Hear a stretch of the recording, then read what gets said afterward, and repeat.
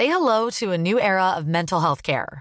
Cerebral is here to help you achieve your mental wellness goals with professional therapy and medication management support. 100% online.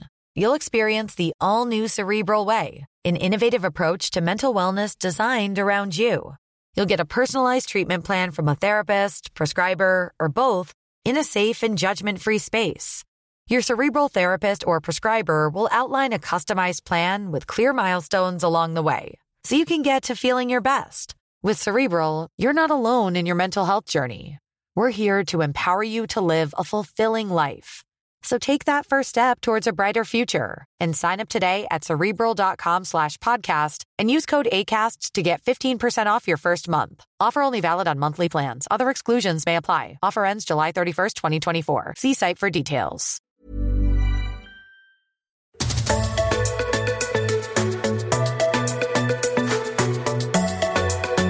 Do you want to make more money in 2023? I know I do. And today on the show, we're going to give you 4 ways you can make more money. I'm joined by Glen James, who's the founder of My Millennial Money, and he's going to share what he calls the advanced income quadrant. Now, this is good. I've got to tell you, it's in our book, Sort Your Career Out. You're going to love it. So buckle up. We're here to help you make more money. My name's Shelley Johnson, and I'm a HR consultant at Boldside, and I help leaders and teams build an epic culture. If your team culture needs a bit of work, send my details on to your boss because I can help you out. You're listening to My Millennial Career. Let's get into it.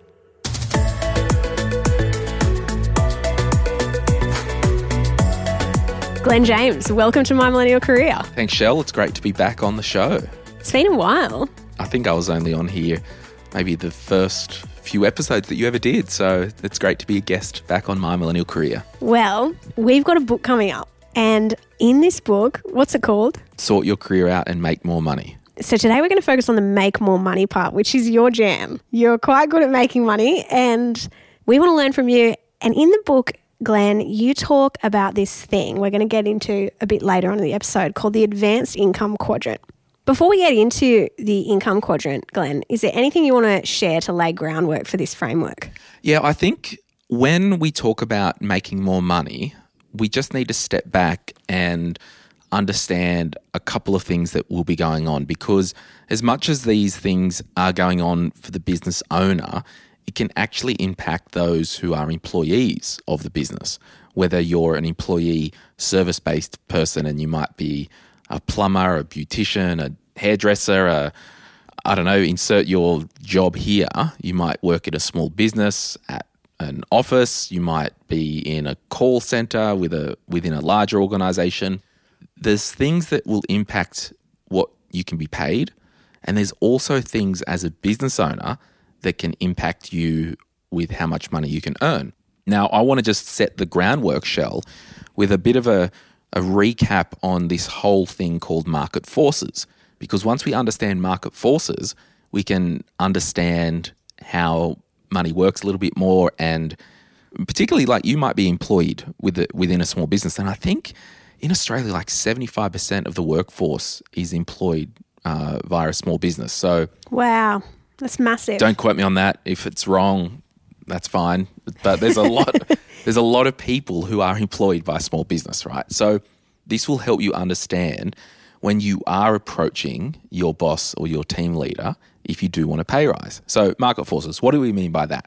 And we can talk about supply and demand after this kind of little chat, Shell, but the first thing with market forces is a really simple example and let's use the hairdresser. I like using the hairdresser analogy because it's a really simple one that we can understand.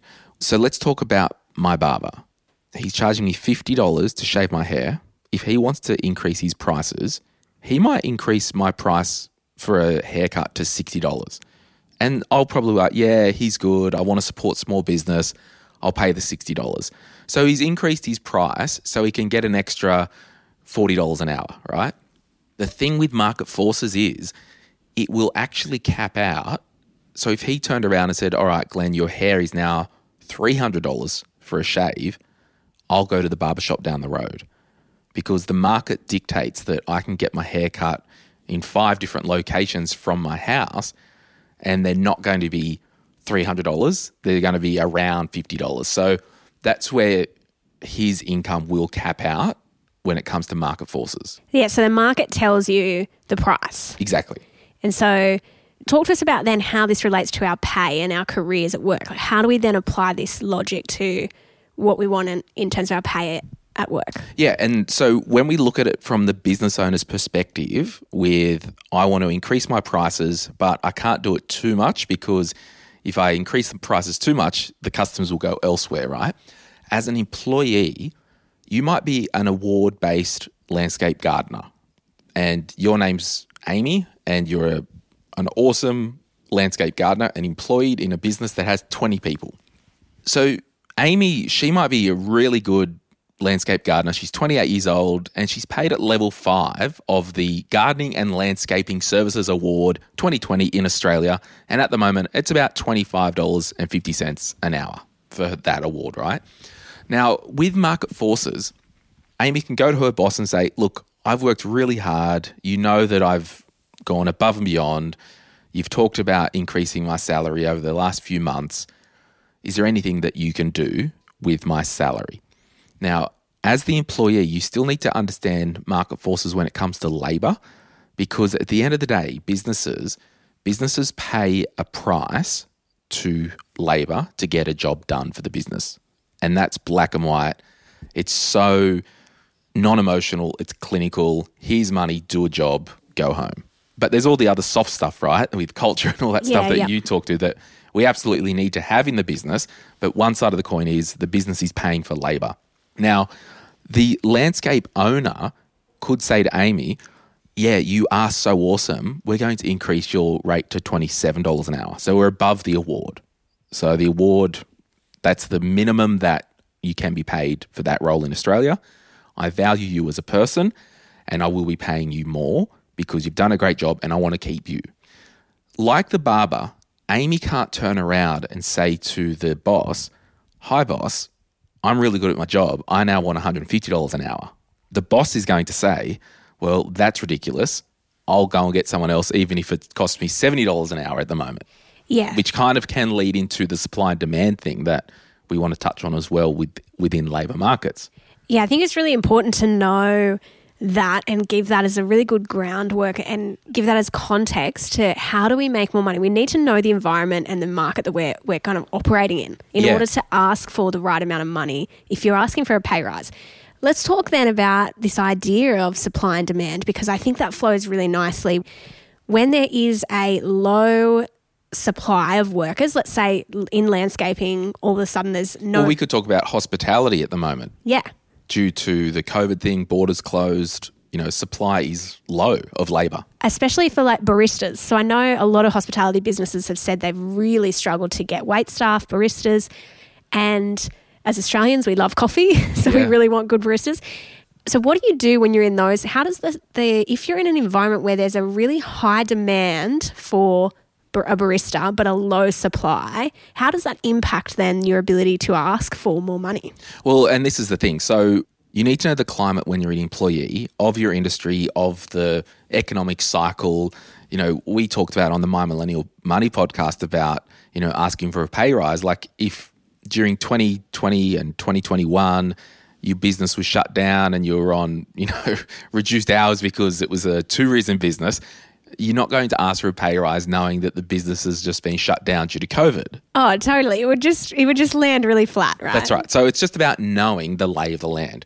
Now, the thing with the supply and the demand, whether it is labour or another really good example was during the pandemic, rapid antigen tests. There was a really small supply. People were selling this crap on eBay for like $50 per test, where you can get now a box of 5 for $24 at the pharmacy now. So that's a really good example with supply and demand. The supply is low, demand is high. Whoever has the most money will pay and get the item. So that kind of happens with labour as well. So back to the barista thing, if you are in an industry at the moment that has low supply and high demand, well, you kind of leave this award thing because a business might pay you more than the minimum to get you to meet a job. Exactly. And that gives you a lot of I hate the word leverage, but I'm just going to say it, like leverage when you're in that position. Yeah. What about the flip side of that, Glenn, where you're in an industry? Okay, let's take right now, at the time of recording, tech is having some significant changes around the world where people are being made redundant. Yeah. And there's a high supply of people from that industry and lower demand. What do you do in those scenarios? Yeah, I think it's just understanding the supply and demand thing and the market forces thing. It cuts both ways. And when we talk about the advanced income quadrant, it's setting up your life and your career to be removed from market forces and to be removed from supply and demand. Now, that sounds easier said than done, but I just want to highlight, number one, I don't have the answers. Like if you're looking for a job in the tech world and there isn't any jobs, you may need to retrain, you may need to lower your standard for a short time. For a short time, because I think what you said before is so true, Glenn. It's a cycle. It is. And it'll change. Yep. So while we want to acknowledge how difficult those situations are, if you've been made redundant, and many people were made redundant during COVID as well, if you've had those redundancy experiences or you've lost your job suddenly, those are really difficult times. So we want to acknowledge that. At the same time, I also want to say it's a cycle and it will change. So it won't stay like this forever. Yep. So what we need to understand with your career is a living thing. It breathes, it moves. There might be good times and bad times, but we just want to set up our careers so we can be removed, if we want, from the award, basically. Like if you want to make more money in your career, you need to set yourself up so you're not paid an award wage. You might be thinking, I'm all good, I don't need to make more money. Actually, I was talking to a friend the other day. I said to him, what do you want to do with your career? Because he's had some changes and whatnot and he's got a young family. And he said to me, I have never, ever really wanted to have a high income job or career. I've just wanted to start a family. And if I'm just earning enough money to support my family, I'm the happiest person in the world. So this episode might not be for that person. So this episode is for you if you want to increase your income. But I would say increase your income above the award. I would say increase your income and move outside of market forces. Yeah, I've heard you talk about this example of when you're in a really niche industry that you can actually be removed from those market forces. Talk to us about that. Yeah, so that kind of is stepping into the advanced income quadrant. But before we get to that, let's talk about those who might be in a job who are on an award, or you're in bands that are set by legislation. It might be you're a government employee and you work at a local council, you might be a nurse, you might be a public servant, you might be, insert government role here, it might be a non-for-profit. It might be that there is just no way on the planet for your job at the moment you can walk into your boss and say, I want an extra 10 grand a year. Like it's just not going to happen. It's a non-starter. So then we need to say, if you are in that position where you're at a job and we'll say you're a nurse and you're on different grades, what will happen is you will progress throughout the levels. So you'll do a couple of years and then due to your experience, you'll go up a band, then you'll get more money and then it will cap out like market forces. So within your industry, within your role, your income will cap out. Now, if you are at the top of your kind of nursing career and or a teacher, school teacher, you're at the top, you're a senior teacher or a principal and all that stuff, it becomes a discussion not so much about the job, but about your career. Because your career will give you unlimited income if you want it to, but your job might not. Yeah, that's such a good distinction. Yeah, and the whole thing is like we often talk about, oh, I hate my job, or I need a career change. The question is, do you hate your job or do you hate your career? Because they're just two separate things. Yeah, and the other thing is often it could be you hate your job, you hate your career, or you hate the industry that you're in. Because you can often do, like let's say you're a marketer, you're marketing in the health industry and you hate it for whatever reason. But actually, I think if you're thinking that way, the best thing to do is test the industry first. So you could get the same job in a not-for-profit and be like on top of the world and be like, this industry is way better for whatever reason. is there anything that you would recommend for people, tangent, but let's go with it before we go to a break, anything you would recommend for someone who is thinking, oh, I don't know if it's my job or my career? Like how do you recommend they decide or work that out? I think, number one, ask yourself, like this is a make more money episode. If you're at your current job right now and your boss said, here is a 20 grand pay rise or a $10,000 pay rise, after a month of that money, would you still like going to work? Because, and this is the whole thing, like with money, I've said this on, the My Millennial Money podcast, you might say, oh, I want, our team needs more mission and vision and values and all that soft stuff for me to connect with it. Well, if your boss stops paying you, you're not going to be around that long. So it really, there's that as well. So I think the question is, if you did get a pay rise, after the feeling of, oh, I got more money, once the dust settles, would you still not like your job? Oof, that's really good. That is a really good question to reflect on, especially as we go into this year, because often what I see is people, they pin heaps of their hope on the money stuff, solving other problems. And so what we want to understand is the money solving the actual problem? And yeah, of course we want to increase our income, like 100% we do. But we also need to make sure it's solving the fundamental problem. So love that question. People need to write that down, rewind, go back, write it down, reflect on it. We're going to go to a break. And when we come back, Glen, I really want you to share this advanced income quadrant and the 4 ways we can make more money. We love learning how to do all things well, which is why we have a bunch of different podcasts on a variety of topics. So go and check out My Millennial Investor, My Millennial Money Professional, My Millennial Property, My Millennial Money, and our Spotify exclusive show, My Millennial Daily.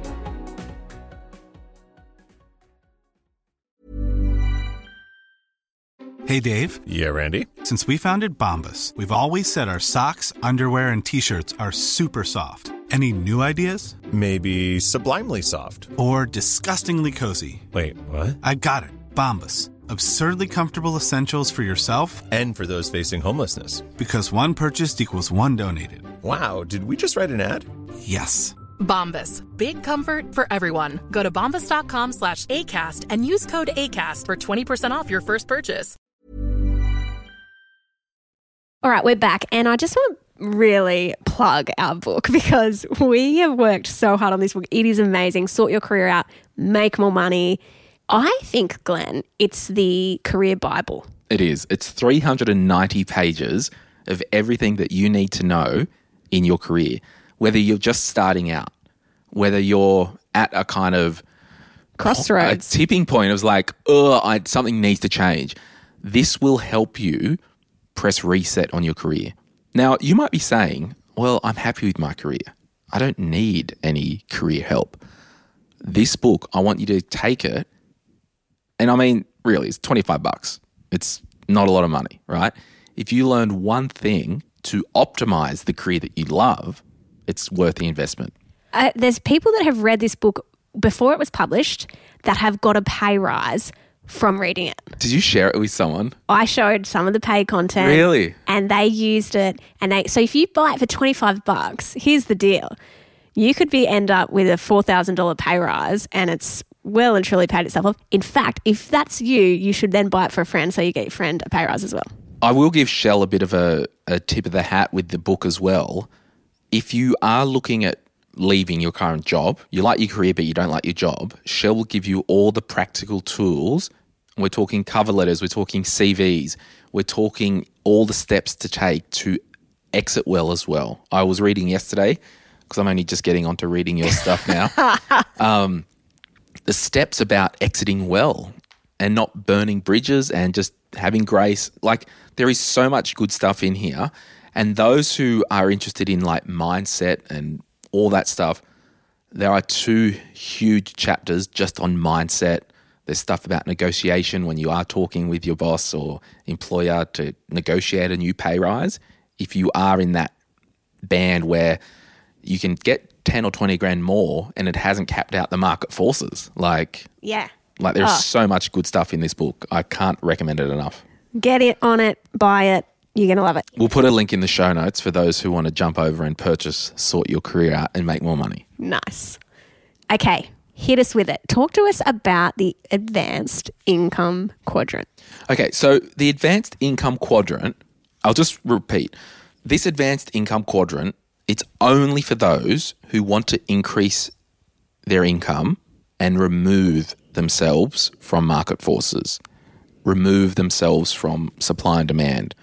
It's actually, and that's why I call it the advanced income quadrant, because a lot of the stuff in the book that we talk about, it could be stuff for people in their early 20s who are just starting their career and honing in their skills and strengths and are kind of in that, oh, I've just started education or I've just started nursing and I've got a good 6 years of income growth just for hanging around and doing my job good. Like, so it really is the next level.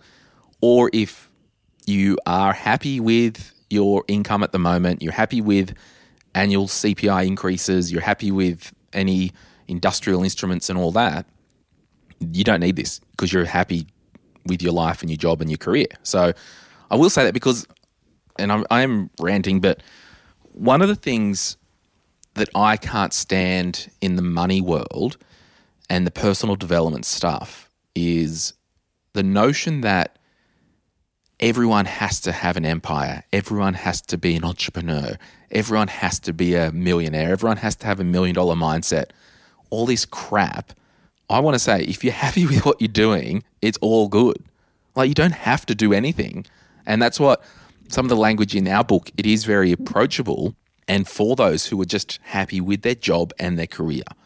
But we do scratch the itch if you want to increase and remove yourself from that 9-to-5 market forces award-based role. Yeah, so really it's a good way to give you a framework to know, okay, if I do want that option to increase my income, here's the four ways I can actually explore that. Yeah. So realistically, if you're an employee and you've capped out your award, you've capped out your bands and you want to make more money, you need to step into the advanced income quadrant. Think of a window. I'm doing the cross sign in the air. The top left of the 4-pane window is be a manager of people and or processes. So to get more money in your job, you may need to move into management. And managers manage people and processes. Now, the people person requirement might be higher for this. So the top left may need a higher dependence on human skills because you're going to be working with people a lot of the time. But I will say, across the bottom pane, and we'll put a link in the show notes and we'll put a diagram on our website of this quadrant if you don't yet have the book. It may be lower risk, and we can get into that and to the reasons why. But to get more money in your job, you need to manage people or processes. And you might need to upskill and do some management training. You need to know, well, do I want to be in management? Yeah, because it's funny, management's not for everyone. Often we think about the career ladder and we think, well, I have to tick the box of getting to a manager role. And really, management, a lot of people will tell you, can be very draining. I've actually met a lot of people who have been manual-based roles. Either they've been a builder or some type of tradesperson, and then they think to get more money and to get off the tools or whatever, they need to go into management. And they do that for a while, and they're just like, this is not for me. I'm just not cut out for this. So anyway, that's one of the 4 bits of the quadrant, is be a manager of people or processes. The second one, the bottom left, and it might need a lower dependency on human skills, is to be a specialist. What do I mean by that? Well, to become a specialist, it requires you niching down into a specific topic, usually within your industry, and you're really good at that, and you are known just for that. I mean, in financial planning, that was my background, there would be specialists who just do self-managed super funds and high net worth, and because there's complexities there and they need to be in the weeds of that all day, every day to really get it. I got clients that used to come to me as a financial advisor, and people would say, hey, Glenn, we need help with moving our mum or dad into aged care and we need financial strategies for that. I would refer on to a specialist because it's just not what I do. Specialists can charge more because also market forces, there is not as many specialists as there are generalists. Yeah, so having that depth of knowledge about a particular area gives you higher income earning potential. Yeah. And, we've all heard the story with the medical specialists. And a lot of you who have listened to My Millennial Money know my story and follow us on Insta and all that. I've had a heap of ankle surgeries. My ankle specialist, he's not only an orthopedic surgeon specialist, but within that, he specializes in keyhole surgery for ankles. And I had a 45-hour procedure. He charged $3,000 out of pocket. He doesn't work in public hospitals. He basically names his price. But market forces might come into play, unlikely, but if there was 3 other ankle specialists who just did feet and ankles, who just did keyhole, he might not be able to charge $3,000 out of pocket for an hour. So that's just... You might be thinking in your field, like you might be in IT, can you double down and just do cybersecurity? You might be in marketing. Can you double down on data science and analytics? You might be a builder. Can you do architectural refurbishments? This is why this advanced income quadrant, I believe, I didn't step into this until I was in my late 20s because I needed the actual experience about the bread and butter. And all this is said with the hygiene factor is you know what you're on about and you're good at it. Yeah, that's a really good point. So I want to just stop there for a sec before we move on to the next two and focus in the early part of your career. Let's say you're between the age of 20, 28. Yep. What I want you to be doing is focusing on breadth. Focus on getting a diverse experience, because if you do that, then you can figure out, well, what parts of my career do I really enjoy? Do I really thrive in? Where are my strengths? Once you do that, then you can start niching down. And I think that part that you just described, Glenn, of your own career, it wasn't until you're in your late 20s that you started to specialize. I think that's actually a really good learning for each of us to go, we want to have enough breadth and generalize early. And then we move into, okay, now I know, for me as a HR professional, HR people do heaps of things. They could do award compliance. They could do policies and procedures. So I did the whole breadth of HR before realizing, well, my space that I'm best at is leadership and culture. So I want each person to figure out before you go into that specialist zone, what do you love? What do you like? Your medical specialist realized, well, they're good at keyhole surgery for ankles. Yeah. Because I'm sure that they did a range of things beforehand to work that out. And I'll give you an example. One of the surgeries I had with a traditional orthopedic surgeon, and sure, there could be some medical advancement happening as well in the background. I won't disregard that. But one of the surgeries, it was open surgery, 8 stitches, overnight in hospital, cast and all that stuff. The same procedure I had with this specialist, I had to have the procedure again. It was keyhole surgery, day surgery, walking in 4 days. So I was quite happy to pay him for the specialty because, I got what I paid for. But anyway, let's move on. The next one, if we look at the other side of the quadrant, the top right window, it is be in sales. So we know with sales, there are uncapped incomes because the more you sell, the more profit you can make. Now, there might need to be also a high dependence on human skills being in sales because you've got to be personable, you've got to understand what the customer wants, but not always. You might do web sales and it's just 100% digital. So a lot of the big income is in sales because they're selling tech solutions to big enterprise companies. So yeah, be in sales. So how can you transition to find what you love doing it, and sell something? But this quadrant might not be for everyone because you might not be a people person, you might not like sales. So sell something, and particularly if you're in a role with a small business and there is some type of sales thing, you've got more chance of having an uncapped income because this advanced income quadrant, it's about increasing your income and removing yourself from traditional market forces, traditional supply and demand, and traditional award-based roles. I've got a friend, he works as a facilities manager. So there might be, the big skyscrapers and you go in and you're like, oh, loading docks there and, all this stuff happening and common property. So he basically manages a heap of commercial facilities, drives around, manages. He's found this cool little thing where within his 9-to-5 role, he's been talking to different businesses and different companies, and their boss have said, if you ever get someone to rent one of the commercial spots, we'll give you a little commission. So it's just kind of organically happened. So he's lent into that a little bit. And, you know, it's just interesting when you look at this income quadrant. What if you were doing something like that and you said to your boss, oh, hey, I'm meeting all these different people. If I get someone in the door, can you flick me a little bonus? Totally. I love that. And it doesn't have to be sometimes as structured as we think. We don't have to get a new job title necessarily. I love that example that it just kind of happened organically. But those are the things we can look for. Now that we have the understanding of, okay, if I have that sales-based role and I get some commission from that, that can actually increase my earnings. So it's giving us the ideas of, well, how can I move into other areas to make more money? The sales side and the right-hand side of the quadrant, it is more risky than being a manager of people or processes or a specialist, because you could be an employee specialist. You could be really good at one specific thing and you're employed to be a specialist in the organisation. So that is kind of lower risk. And as well, being a manager, you can be an employee. But with sales, if you're an employee person selling holidays and the pandemic hit, well, that's higher risk because the sales might not always be there. The fourth part of the income quadrant, it's the bottom right, and it is to be a business owner. So you own the business, you employ people, and, you know, most millionaires that I know are owners of businesses.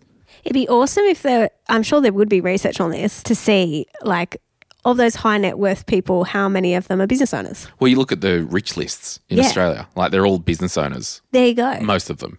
I won't say all, but most wealth in the world is made from people who own businesses. And the reason why is the business owner takes on all the risk. Yes. And you've got to understand, and part of the book, Sort Your Career Out, Make More Money, we actually did a whole chapter on risk, and perhaps we can do an episode on risk, that 101, the higher risk, the higher reward. So it's just about understanding if you want to take some risks.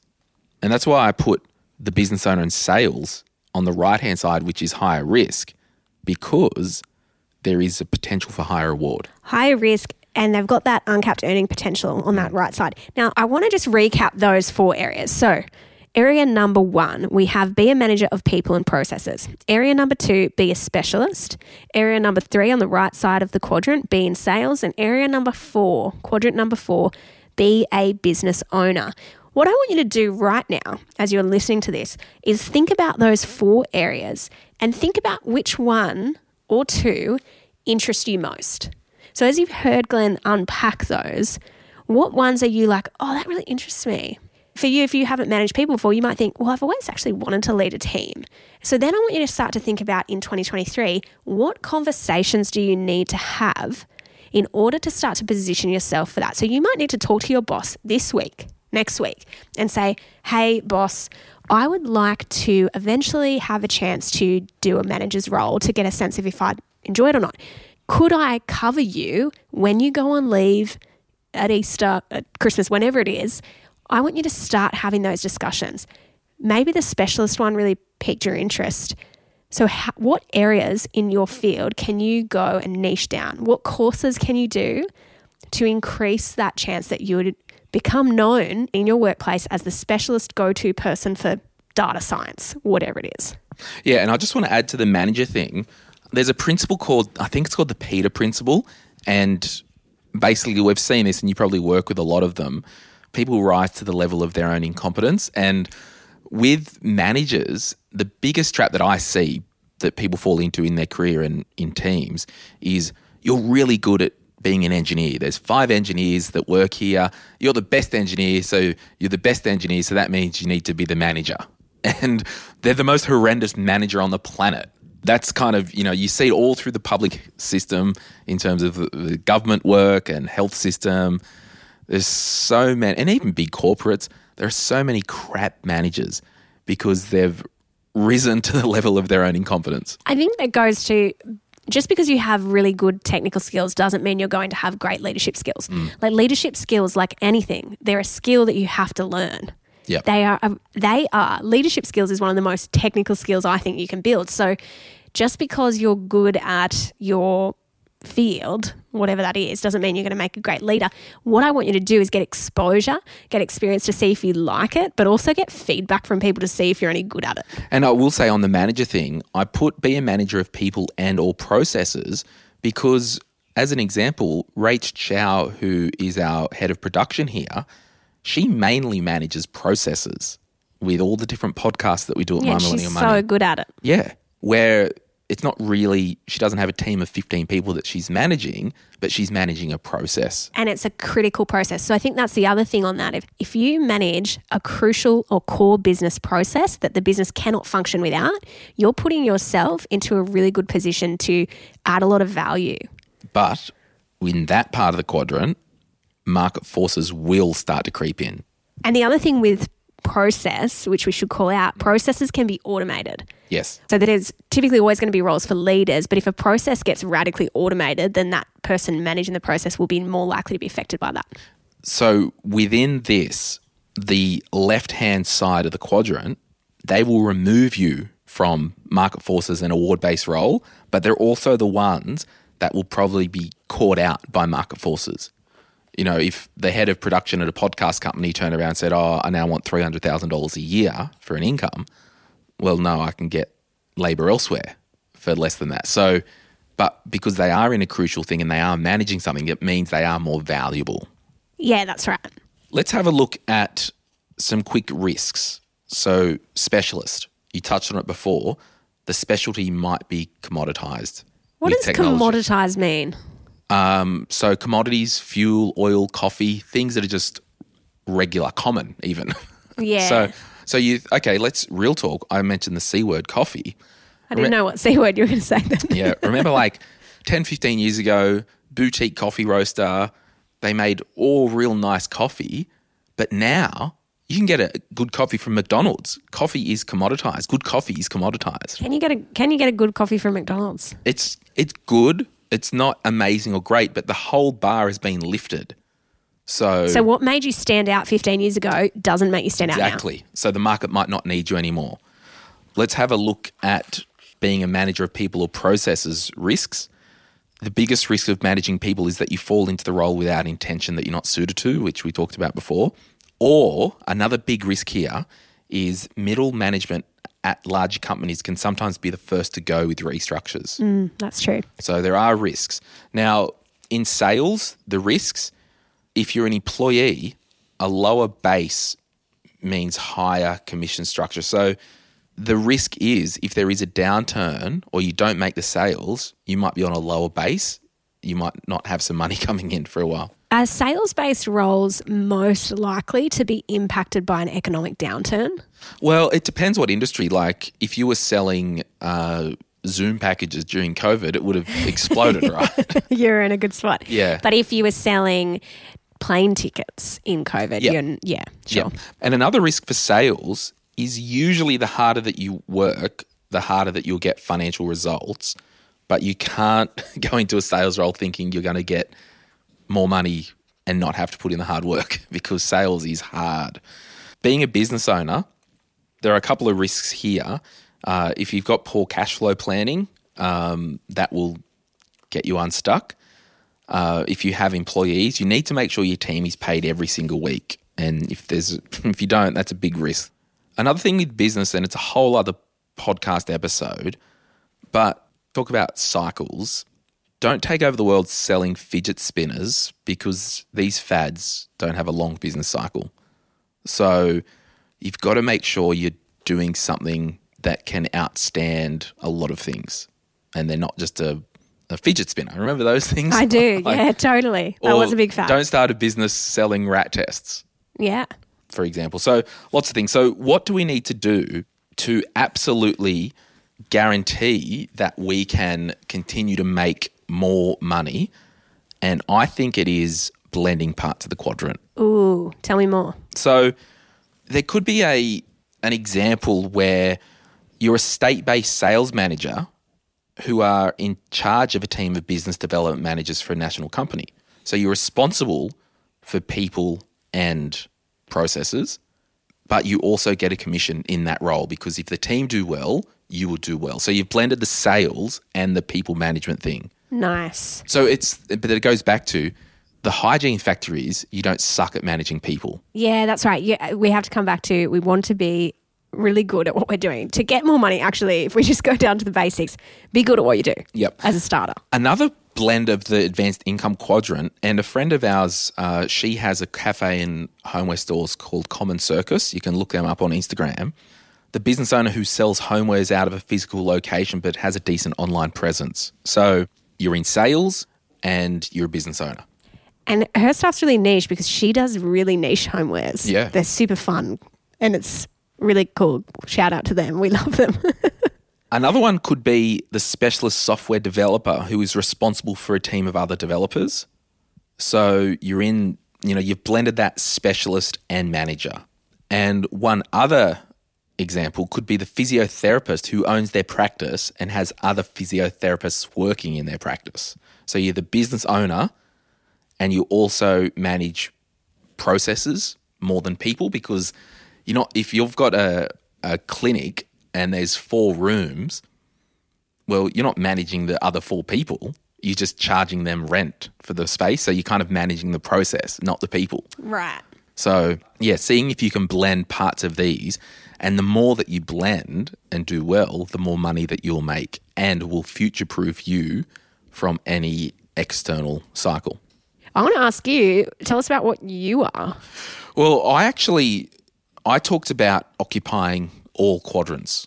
Ooh. Or all 4 corners of the quadrant. So for me, if you can hear that, that's the book flipping. I'm just rehashing. It's my cheat sheet, this whole podcast episode.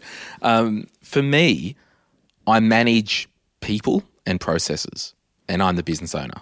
So that's 2 things there. The third one, I'm in sales. I sell ad spots. And, as the audience grows, we make more money from ads.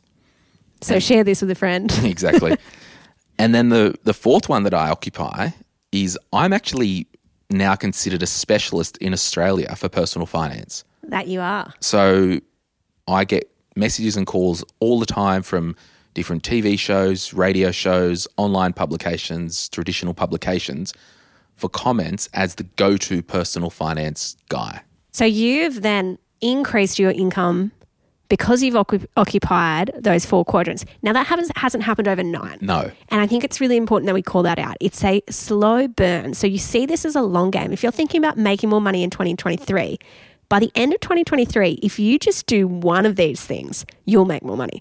But if you start to blend 2, you'll make more money. But have that long game view, because when did you probably have been on this journey for about 10 years, would you say? Well, I think I've probably been on the occupying all quadrants for some time, because my last business, I had a financial advice business. I was the business owner. I was technically in sales. We were selling financial advice. I had a team of people, and I did specialize as well within my business. I've occupied all parts of the quadrant for a lot of the time. Now, for example, I wouldn't have done as well financially if I was the employee financial advisor who specialized. Yes. But you've got a high risk appetite. That's right. And I think that's really important, and something we want to come back to in another episode to talk about. There's a part of this that is risk taking. If you want to increase your income significantly, you may need to move into business ownership. What's your risk appetite for that? Exactly. I think it's important to talk about STEM roles. So we're talking about science, technology, engineering, and mathematics. Yep. This is something we really focused in on the book, because this is an industry, STEM, that we're seeing, and we have seen for a long time, have huge growth. Talk to us about why you want our listeners to be aware of this as an industry. So rewind 100 years. If you wanted to make lots of money, you would go and do something in the steel industry, or, a couple of 100 years ago in the rail industry in America, like infrastructure building, like the Industrial Revolution. Like, you need to step back and go, okay, what are high growth industries and sectors? You can't say today that the steel industry is like it was 200 years ago. Like, it's done. It's now moving into STEM, right? So can you look at high growth industries and sectors? Now, this is overwhelming, and I wish I would have known this when I was in my 20s, because I heard of this STEM thing and everyone was like, oh, STEM this, STEM that. I'm like, I'm not good at science. I'm not good at technology. I'm not good at engineering. I'm not good at maths. But what about if you considered working in marketing for a company in science? What if you considered HR in the medical industry? What if you considered sales for a tech company? What if you considered internal accounting for a company that specializes in sustainability? What you're doing now, can you take that and apply it to the STEM high growth industries and sectors? Because there are outliers. I know someone who's in their mid to late 20s, I think she's 27. She's in sales in a tech role and earns over 200 grand a year, which is just freaky for someone in their 20s. It's not the rule. It's not always going to happen, but she's in the STEM industry and doing what she loves, which is the people thing and the sales. Probably couldn't earn that much money as easy if it wasn't in STEM. Don't know, I'm probably wrong, but just to get you thinking about moving into what you like into the STEM world.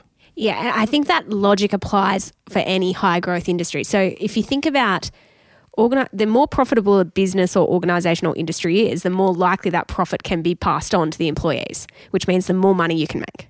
So if we have that lens, then we're looking. Now, let's also put this out there. Let's say you work in the STEM field. You might work in marketing in that and you get paid an absolute crap load, but you hate the culture. Well, then it does go to show it's not always about money. So we're saying this of going, you want to make more money, here's the ways to do it. But also, equally, for me, I've worked in not-for-profit for most of my career, wouldn't have traded that for the world. Best ever. So it's not always about money, but if you're on this journey of, I really want to increase my income, finding those high growth industries is a way to do it. Absolutely. Well, I've said what I needed to say. Anything else, Shell? No, I think this is good. I think there is so much that we can take away from this conversation, Glenn. And if you only do one thing, I want you to think about how could you focus in on one area of that income quadrant in 2023 and then look at some point, having a conversation with your manager. Talk to them about your goals when it comes to your career and when it comes to your pay. Couldn't agree more. And just reiterating, if you love your job, love your life, love your career, love your work, love all that, you don't have to go and start a business. You don't have to go move to sales. You don't have to be a manager and you don't have to be a specialist. But I can guarantee you, if you do have lofty goals of having a very high-performing income career, at some point, I can almost guarantee that you'll need to move into this quadrant. Absolutely. It's such a game changer. It's so helpful. It's helped me heaps in my own career knowing this. Just as a plug for the book, the stuff we're talking about is probably, of the 390 pages, just 6 pages in the book. So yeah, 6 pages. I love it. Full of it. Awesome. Hey, well, if you love the show and you know someone who can benefit from it, please share it. That's how we get this podcast out there. And give us a rating and review. Thanks heaps. See ya.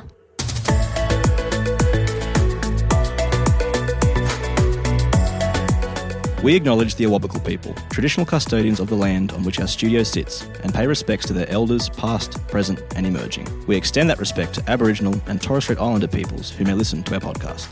We love learning how to do all things well, which is why we have a bunch of different podcasts on a variety of topics. So go and check out My Millennial Investor, My Millennial Money Professional, My Millennial Property, My Millennial Money, and our Spotify exclusive show, My Millennial Daily.